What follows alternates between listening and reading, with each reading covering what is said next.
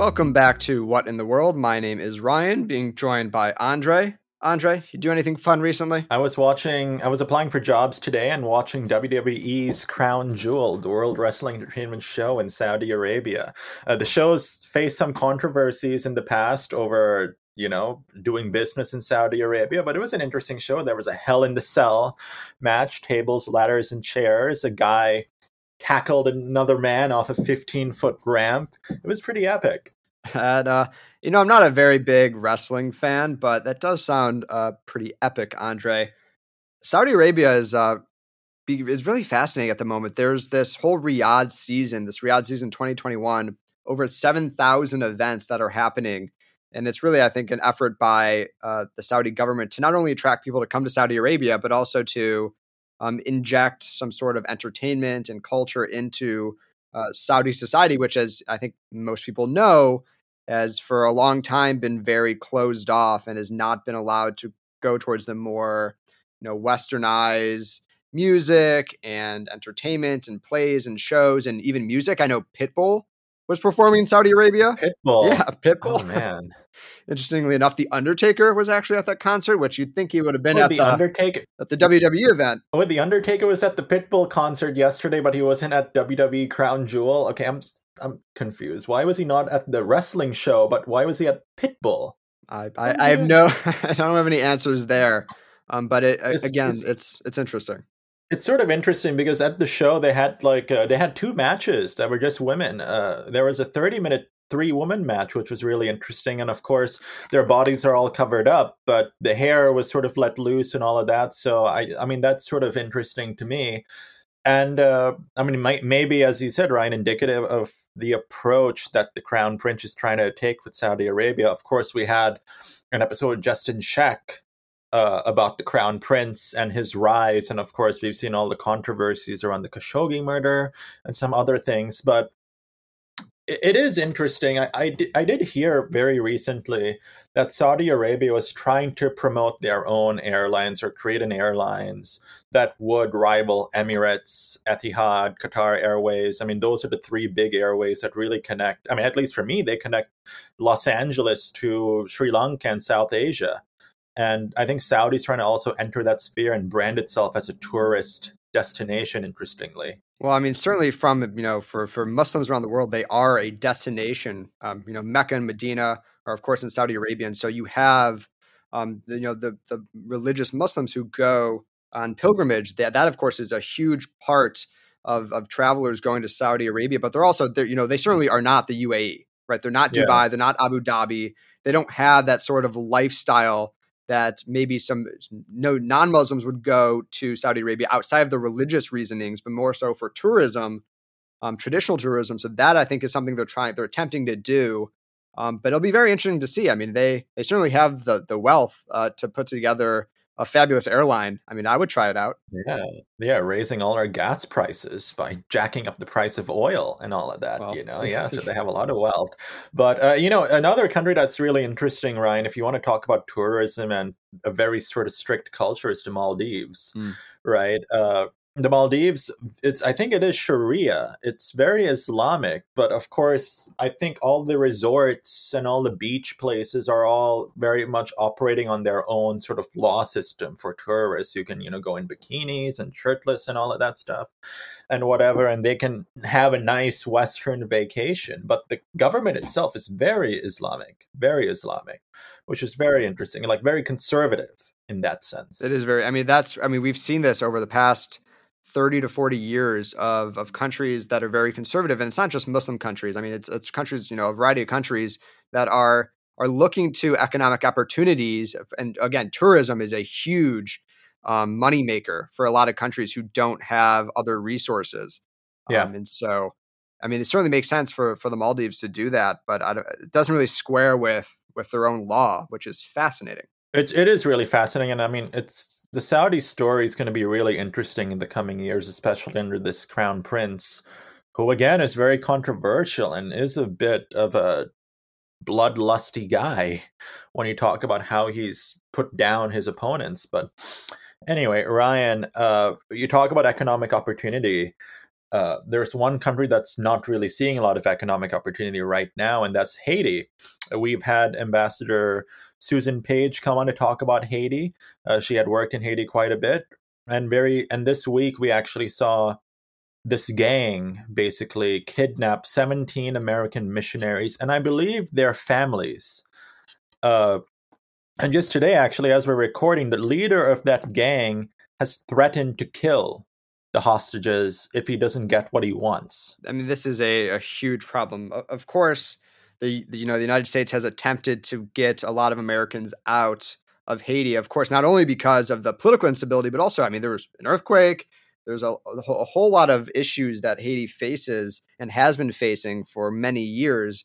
But I mean, these are missionaries, right? They go to these countries to do that type of work, and so it's very sad to see. I mean, gangs, as we've talked about with a variety of people, over. Yeah, they have taken over, particularly the capital in Port-au-Prince.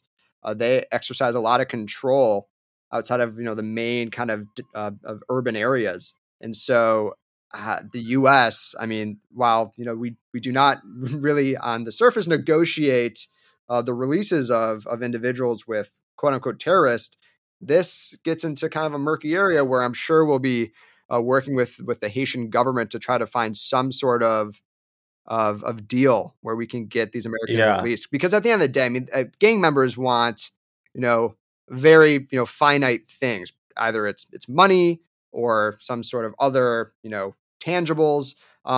This is not kind of the instance where it's not ideological like we see in more terrorism related cases in other parts of the world, but nonetheless, it is still very scary. Yeah, and this particular gang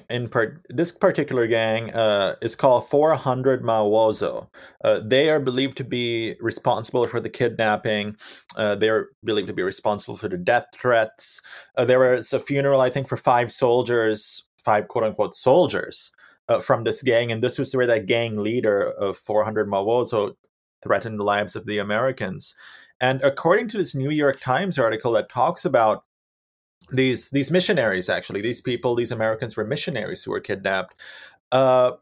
This article says that they have basically controlled half of Haiti very recently, and that they're essentially operating like a de facto government. Their own courts, police stations, and even taxes. It's very interesting, and obviously goes to show you the weakness of the Haitian government. Again, we remember President Moise was assassinated. I don't believe we know exactly who the culprits were for the assassination, right? Or it's still being very much not that I've seen. determined. There's a lot of uncertainty around that. And I don't think many outside of the Haitian security services and police have kind of been able to see all the actual evidence. But I mean, after the assassination of Haiti's president, I mean, it has been a lot of chaos inside of Haiti, and when you have these kind of power vacuums, you see gangs and other kind of organized crime rise to the occasion, and that's in the sense it's a very pejorative way to put it, but yeah, they're filling the gaps, and that's not only by crime and extortion, all these things, but also they do provide services, and that's the interesting part when you see the organized crime provides services for communities because they're trying to legitimize themselves as leading it. Yeah. So, I mean, you had to figure out like the popular appeal of perhaps some gangs or the way of life that being on the street and, joining a gang is in some of these countries, especially when people don't really have any other alternative in terms of, resources or employment opportunities. And Ryan, I just sort of want to highlight this missionary group. They belong with Christian Aid Ministries. There are a couple of children in there. There is an 8-month-old, a 3-year-old, and a 6-year-old, and 2 young teenagers. They're from a very conservative sect of Christianity. Some of them are Amish, some of them are Mennonite, and some of them are Anabaptist. So they're from a range of U.S. states. But this is a very interesting group itself, probably doing some interesting work in terms of missionaries. But I hope they get out okay, and I hope the U.S. government is working with, whatever is left of the Haitian government, to be frank, whatever they can cobble together. And it's sort of shocking that the U.S. and other countries did not I guess, do anything. This is a very volatile situation. Obviously, there's travel alerts and stuff to not go to Haiti.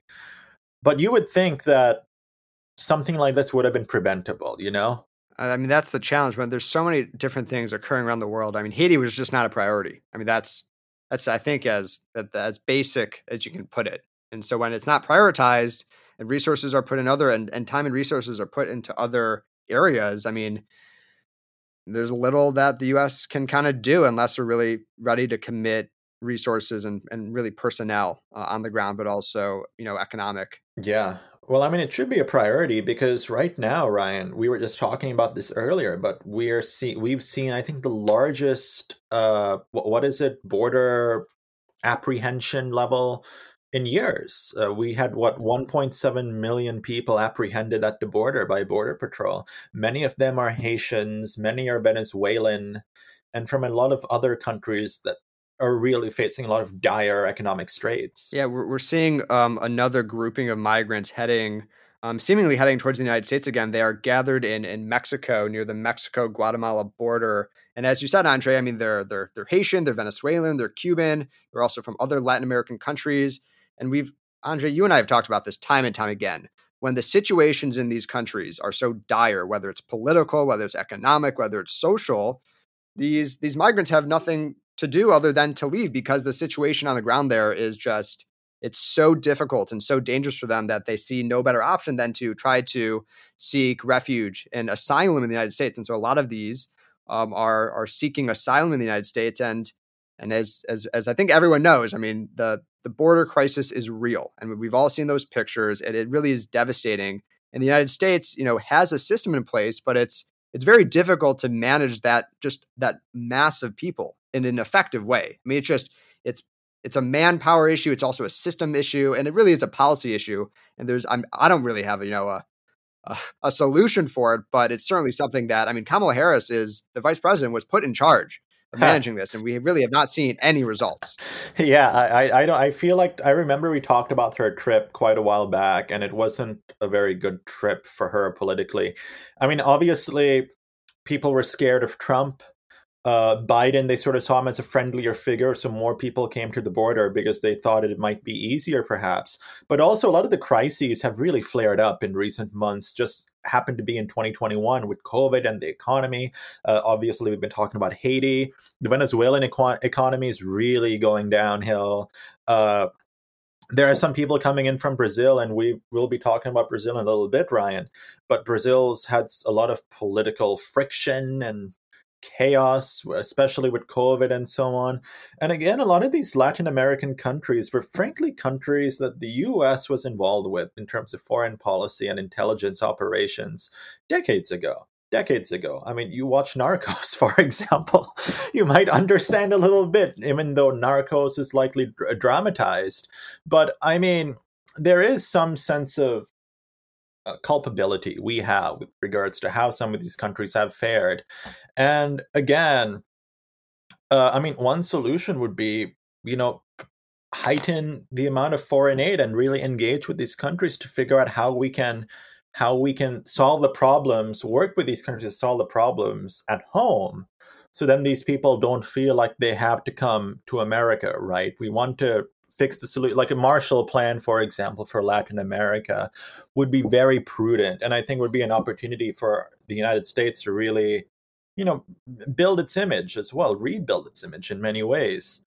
But I mean, yeah, it's just a disaster on all fronts. Yeah, I mean, I know Secretary of State Tony Blinken was in the region, I think this past week, and so I didn't actually see it come up in any readouts, but I'm sure it was discussed at some point. And so it's certainly a crisis that needs to be addressed, and we'll keep talking about it week over week as it likely isn't going to go away anytime soon. So one of those countries I mentioned, Brazil, has been in some interesting political times. The president, Jair Bolsonaro, who is a big anti-vaxxer, he was charged with mass murder by, I think, a Senate committee in Brazil for basically being responsible for a lot of the deaths that have occurred with regards to COVID.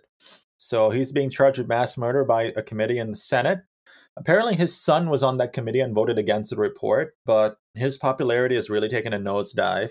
This is also a guy who's up for re-election. He has said he's already making these populist claims, of course, that the election is going to be rigged, as it always is when a far right-winger loses an election. But this guy seems to be losing it. I mean, he is trying to hold on to the power that is clearly falling away from him. And so, I mean, listen, he completely mishandled COVID. I mean, Brazil had 600,000 deaths, the second highest in the world, only second to the United States. And he's facing an election next year that he will very likely lose. And with that, I mean, he's then subjected to a whole lot of, whether it's domestic prosecution, also maybe potentially international prosecution. I know that they're alleging crimes against humanity for the mishandling of COVID in this Senate report. And so that could open him up to, I mean, international criminal courts and prosecution under that, which, I mean, yeah, that's jail time. Yeah, you think our guys were sort of rejecting the existence of a pandemic or COVID? Bolsonaro takes the cake for rejecting COVID, as in denying the threats of COVID and so on. I mean, my goodness, it's just horrifying. And Bolsonaro, of course, I mean, he's a wannabe dictator at this point. He is a wannabe dictator. Yeah, I think that's pretty clear, but I imagine he will not be leading Brazil for much longer. Andre, this isn't a very kind of light edition of What in the World, and I do want to talk about the murder of British MP David Amess, who was stabbed to death at a constituency meeting in his hometown. And so really just a really sad story. Over 40 years of service that this member of parliament had, and had all sorts of recognition from the British government, from the Queen, for his service. And his community is now looking to erect a statue in his honor. But I do want to talk about the charge. A 25-year-old was charged with this murder and also preparing acts of terrorism. The police have said that there are religious and ideological motives for this. And I mean, Britain, the UK, has dealt with terrorism in a variety of fashions, whether it's Islamic extremism or other, types of right-wing extremism, even related to, the Northern Ireland issue. And it really is quite sad to see that someone would take the life of a member of parliament. Yeah, I mean, again, while we have made a lot of progress against the Islamic State and other forms of Islamic extremism, you will get these lone wolves who do commit these acts, especially as terrorism it's a global issue, right? You see people being radicalized at home and so on. Absolutely. So I do not want to move on to Libya. We're going to, completely turn away. And I want to talk about the upcoming elections. So there are December elections in Libya. I think it's very clear. I mean, after the fall of Gaddafi, I mean, Libya, just Muammar Gaddafi, of course, went into just utter chaos with international actors from Russia to Turkey getting involved. But the latest kind of fascinating update is that Muammar Gaddafi's only surviving son, Saif al-Islam Gaddafi, is potentially looking for some sort of power play in this election. And he is, the ICC is trying to pursue charges of war crimes against him, but he's in Libya, so they cannot do that. And no one's heard from him since 2014. It's been years. So does he have a good chance of winning, or? Well, I mean, so this process is managed by the United Nations, and there's a lot of stakeholders here. And so I'm going to say that the chances of him having any sort of success are slim to none. But it is interesting that he is, reemerging. Very interesting. Well, I mean, the elections are soon. How soon? December 24th, I believe. Oh, Christmas Eve. Well, Merry Christmas, Libya. But I'm sure a very small percentage of the population celebrates it. But I mean, he has ICC charges against him, right? Is that correct? Well, they're seeking to bring him in front of the ICC to then pursue and investigate. But yes, there are, ICC charges for war crimes. Do you know anything about, is there any favorite in terms of political parties, in terms of leaders? What can we sort of expect? Or can we expect anything? Yeah, so there was an agreement last year where we had this new government it's called the Government of National Unity, headed by Abdul Hamid Daibda, this basically a 3-member presidential council headed by this other guy, Mohammed Al-Menfi, and they're trying to create and build up these institutions to prepare for elections. Because, I mean, that's the problem, is reconstructing institutions that then hold elections. And so you have, the parliament who tried to pass this electoral law, but they were excluding other groups, and then also led to the UN to intervene. And there's a lot of tensions, a lot of, again, as I said, stakeholders that are trying to balance this. And so at the current moment, I mean, it's really, really all up in the air, because you have, I mean, the UN-led movement, but you also have, the local kind of politics. And so, I mean, anyone else's guess is as good as mine as what's going to happen in Libya. You never know. I mean, a Gaddafi can return to power. I mean, it seems like with some of these flirtations with democracy that some of these Middle Eastern countries have had, of course, we saw Afghanistan's democracy last for about a decade and a half, and now the Taliban's back in control. You saw all the protests against Mubarak in Egypt. You saw the democratically elected Muslim Brotherhood leader who was then thrown out. And then you saw a return to a military-style strongman leader. And now in Libya, you see a Gaddafi trying to come back to power. Isn't it interesting? The world is a fascinating place, Andre, and that's why I enjoy talking about it. Yeah, returning to equilibrium. A couple more things before we wrap today. So Russia is ending its diplomatic mission to NATO. It is withdrawing its personnel there, and also withdrawing the credentials of NATO member country emissaries in there. Not the actual states, like they're still having diplomatic relations with all the NATO members, but the actual NATO ambassadors that are in Moscow are going to be having their credentials revoked. And so actually back in October, why? There's been a kind of a diplomatic tit for tat. So earlier in October, NATO ordered 8 Russian diplomats out of Belgium, which is where NATO is headquartered, because they were, quote unquote, alleged undeclared intelligence officers, which is probably the case. It's quite likely that that's the case. And so, I mean, Russia, with this small mission and the tensions being what they are, probably sees no reason to have a relationship with NATO. I mean, at the end of the day, like, NATO was created in order to counter Russia. And so it's always been interesting that they've had a diplomatic mission to NATO. It's, of course, always important for them to have some sort of diplomatic engagement, but they aren't a cooperative relationship. It's not really the purpose of it. And another kind of wrinkle in this is that on Thursday, Russia warned that if NATO were to try to work with Ukraine towards some sort of membership agreement, there would be severe consequences. And this came as Defense Secretary Lloyd Austin was in Kyiv, who had talked to Volodymyr Zelensky about having Ukraine join NATO through a membership track.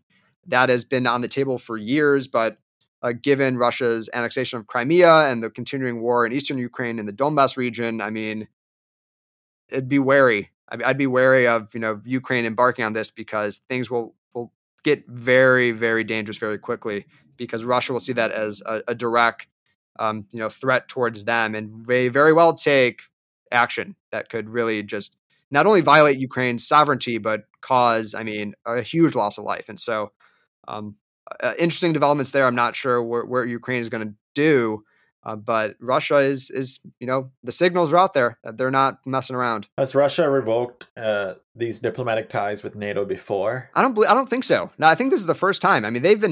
Ever since Russia and NATO have had relations, which has been, for decades, I don't think this has ever happened, not to my knowledge. Very interesting, because Russia is really going through a hard time with COVID right now.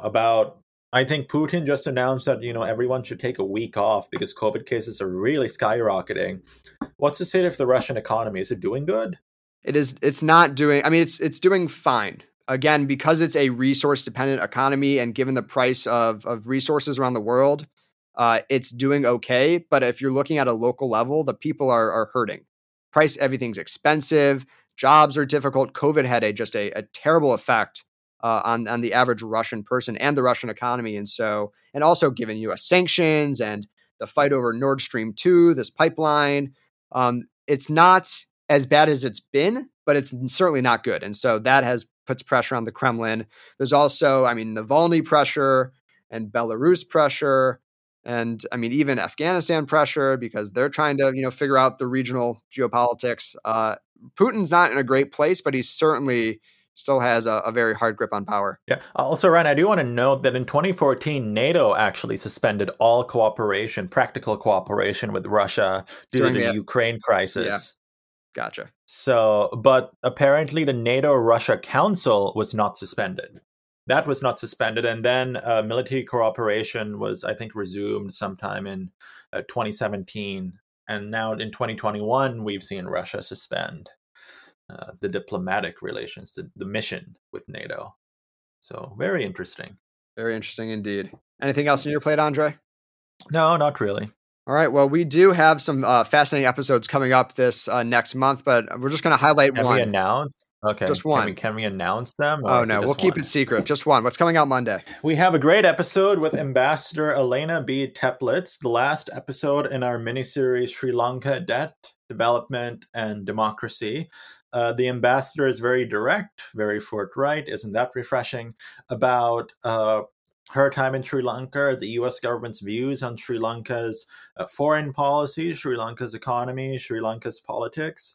And we talk at length about Sri Lanka-China relations and Sri Lanka-U.S. relations. And she is very upfront and honest about what she sees. So it's a very good episode, about an hour. And yeah, that's what we have. And we have a great lineup for November. I think probably one of our best lineups in a month in November. So stay tuned for that. Stay tuned for that. And as always, we'll see you next week.